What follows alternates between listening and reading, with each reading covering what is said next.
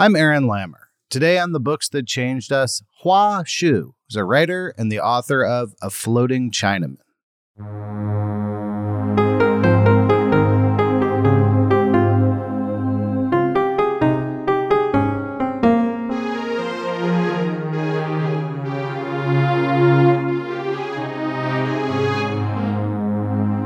Welcome, Hua Hsu. Great to be here. Tell me about your pandemic a little before we get going. Where are you and how are you? I'm okay. Can't really complain too much. I'm definitely a creature of habit and routine. So my family and I just sort of adopted a routine that first week and just kind of carved up our day accordingly. And, it's gotten kind of monotonous, but it's sort of kept us sane as well. So there's very, very tightly prescribed times for everything.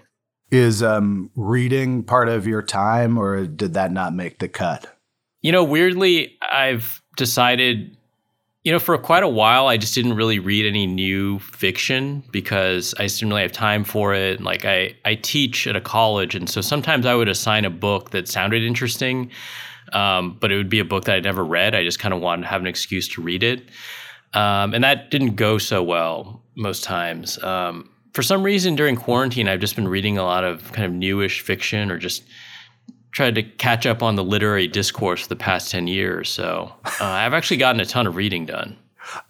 So I wonder if you could tell me about a book you read at some point in your life, perhaps as a student, that made you want to become a writer yourself.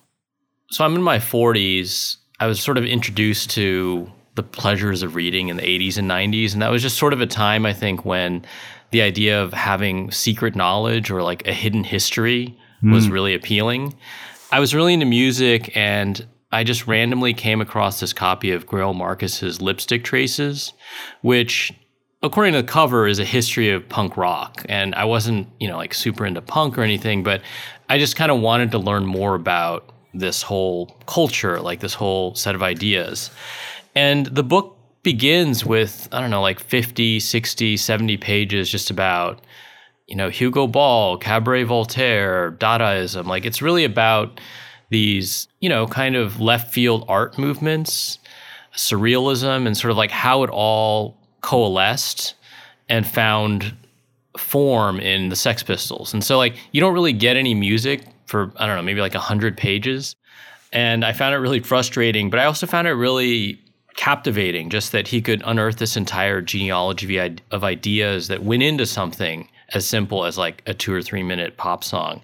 I feel like a lot of things that are inspiring are also just like really dispiriting. Like, you think that's something I wish I could do, but it's also something I could never do. And I think the book kind of did that for me, where it just made me want to find my own archive of knowledge or find my own kind of secret world to apprehend. I think what I realized in hindsight was that the reason the book was so important to me wasn't because I then got into all these things he was talking about.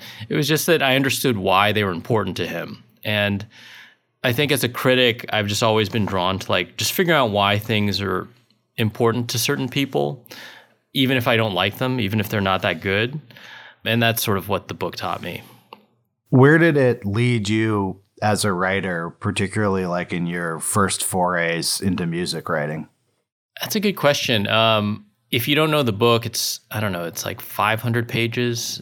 I could be exaggerating. It's like a massive book, and it's got these like really interesting illustrations in the margins. Like, it really just led me to make zines. It didn't actually lead me to think that I could ever write anything that definitive or that unified. But I just really liked the structure of it and just the idea of juxtaposing these different things you might be into, like figuring out the relationship between a painting or a sculpture with like the musical imagination.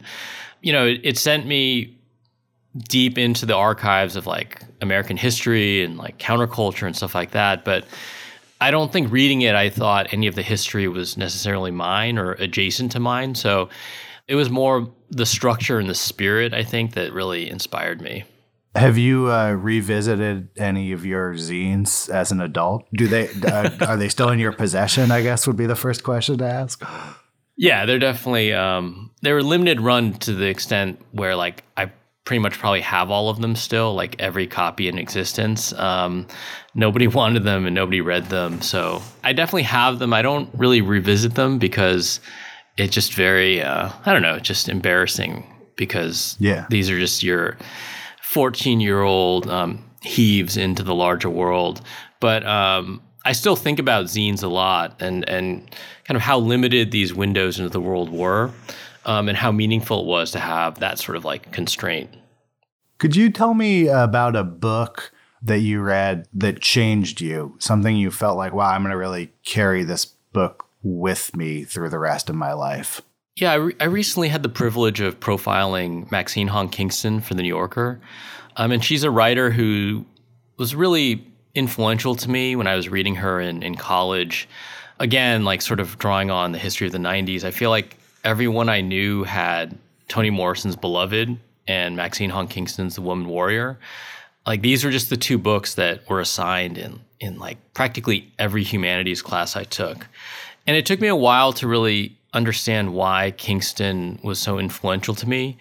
I think very short answer is, as an Asian American, you're not really reading that many Asian American authors. So there's just some kind of baseline significance to seeing someone who's like, similar to your experience writing about that experience. But I've never really gravitated toward things just because they're written, by an Asian American person. I think what really struck me about Kingston was she was writing these books that weren't necessarily just like, this is who I am in this declarative sense. It was more like, what does it mean to try and explain my experience? Like, what are the larger cultural or social forces that contextualize that experience? And she was really troubling that like first person perspective in her books as she was writing in the first person. She had this book that came out in the late 80s called Tripmaster Monkey that a friend of mine gave me in college. And it's this really kind of surreal and weird novel about this like Chinese American hippie who wants to throw this impossible and utopian play that collects like everyone he's ever met in life. And the entire novel is just him going around the Bay Area, meeting people, like annoying them because he's this kind of annoying and overbearing person. And yet they all show up at the end and they all sort of stage this like beautiful, impossible improvisational play together. And there's just something about the way she brought this character to life. Like he's really insufferable and she's really honest about his shortcomings. And yet there's something about how he like pulses in the world, like his vision that everyone wants to join into, that I just found it to be really beautiful. And it was just a version of the quote unquote Asian American experience that I found really spellbinding. There are all these little moments in it that I think would only make sense to people from within that experience, like the kind of micro differences between Chinese Americans and Japanese Americans, or Northern California and Asian Americans and those from Southern California. I just really love the way it toggled between the sort of micro textures of that experience and then this like larger kind of American experience. I'm curious, like when you describe that character, and then I think about the real life character who you wrote a book about, a very persistent, slightly annoying person with a grandiose vision that no one else can quite see. Right. It seems like there's like a thread there. Do you feel like one led to the other? That's funny. Yeah, I mean, it's also funny because like Kingston is really known for writing about like, from the perspective of a woman, and sort of like this is like this apex of kind of like feminist writing. And so it's funny that I'm drawn to the man she's writing about. But I think it's because she does it in a way where she just lays all of his insecurities and his delusions of grandeur bare. And maybe I related to that in some way. It was just that there's this moment where the main character and his girlfriend have sex, and then she's like sort of looking at him afterwards, and he's like dozed off. And it's both very like loving, but like he's really pathetic. And there's just something about her ability to kind of look at him and just sort of see what he wants and to understand why he wants it, but also that he can't help but be really kind of neurotic and kind of awful. And the fact that everyone sees this, but like suffers through it anyways, because there's this kind of greater mission. There's just something really beautiful about it. I will say that this is a book that I often try and teach, but my students generally hate it because it's a lot of time to spend in a sort of unpleasant person's head. How do you feel when your students are unmoved by something that was important to you? I just sort of remedy that by rarely teaching things that are that important to me, just to save myself from the pain. But, I think we all have our own, subjective experience of things, and you just have to kind of understand why someone's not engaging with something. I think, it's fine to not like things that other people like.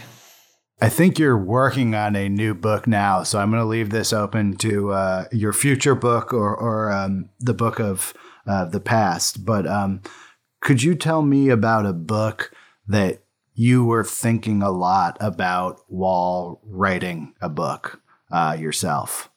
Yeah, I'm working on a book right now that's kind of memoir-ish, but I can't imagine spending that much time just writing about myself. So it's sort of drawn from personal experience, but it's supposed to be about like these larger things, which I'm sure is what everyone who writes a memoir says. And for a while, I was just trying to find a model for the book because I think I just don't love the first person. And so it was really hard for me to find models for first person writing that, either it's like overly clever about perspective or it's like not self-aware enough to me.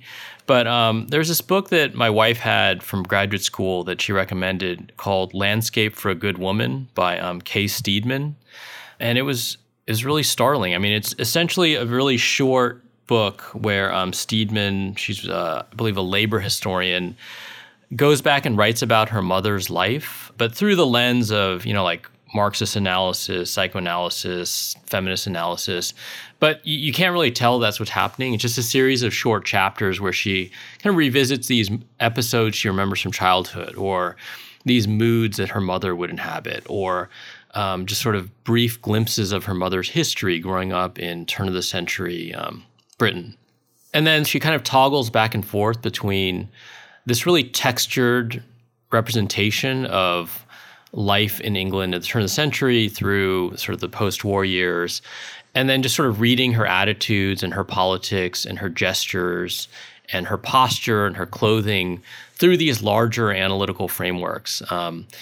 It just really works. It's really beautifully written, but it sort of takes someone's life and kind of reads it against history, but it actually doesn't matter who that person is. I mean, I think all memoirs aspire to be commentaries on like the larger social world. And this was a model that I found to be like really amazing. It did a really good job at that. It kind of reminds me of like Vivian Gornick's Fierce Attachments, but with a bit more of this like kind of intellectual spine that I find to be really arresting. You said, I think in the first question that you're like a person who finds yourself in the archives a lot. As you started to gravitate towards a more memoir-like form, do you find yourself in your own archives? What have you been looking at in trying to put this book together? So my book is about like friendship and this like very good friend I had in college who was murdered, and kind of my feelings of not necessarily like responsibility, but there was just a lot of like projection and guilt mingled with the grief. And I was always a bit of a pack rat. So, I still had the moment it happened is when I actually started to write a lot. Or the moment it happened is when I started to take seriously the possibilities of writing. Like I literally just went and bought a journal and started writing stuff down. So I was always pretty fastidious about just like keeping stuff. Maybe it was just like a relic of collecting sports ephemera and thinking like this will be useful someday. But, I just have a lot of stuff from college still. I was making a zine still, so I just have a lot of like kind of paperwork from the stuff that I was working on. But I also just have a lot of our things, our like old tapes we would listen to, things like that. So it's been really challenging in a way to go into this personal archive because everything is a bit triggering. And yet I'm very glad that these things exist. It's weird though, because I think because I kept everything, like it's sort of weird to think like, why did I keep all of this? Like I figured maybe one day I would write about it, but I look back and I'm like, it's weird that as a 21-year-old, I thought like, I really need to keep this sentence I wrote on a napkin at a casino, or like, I sure peeled a lot of labels off beer bottles, and so it's interesting to have worked in like archives. And, I think one of the things you see when you visit like an author's archive is like the dreams of theirs that may not have ever been obvious to you, like things that they wanted to do, but also just like ways in which they imagined their life taking a different shape.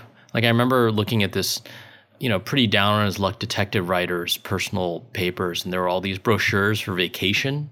And I thought like, wow, he just really wanted to like write and live, and so it's strange now to subject myself to that process where I'm essentially writing about a character who's just like a 20-year-old version of me, a teenage version of me, and to try and reconstruct using these materials like the circumference of what I could imagine back then. Wow, thank you so much for this interview. Thanks for having me, Aaron. The Books That Changed Us is made in partnership with Longform and MailChimp Presents. The show is produced by Janelle Pfeiffer, art by Joel Avellino, music by Aaron Lammer. Thanks to Hua Hsu for sharing the books that changed him. You can find the whole By the Books lineup at MailChimp.com/presents.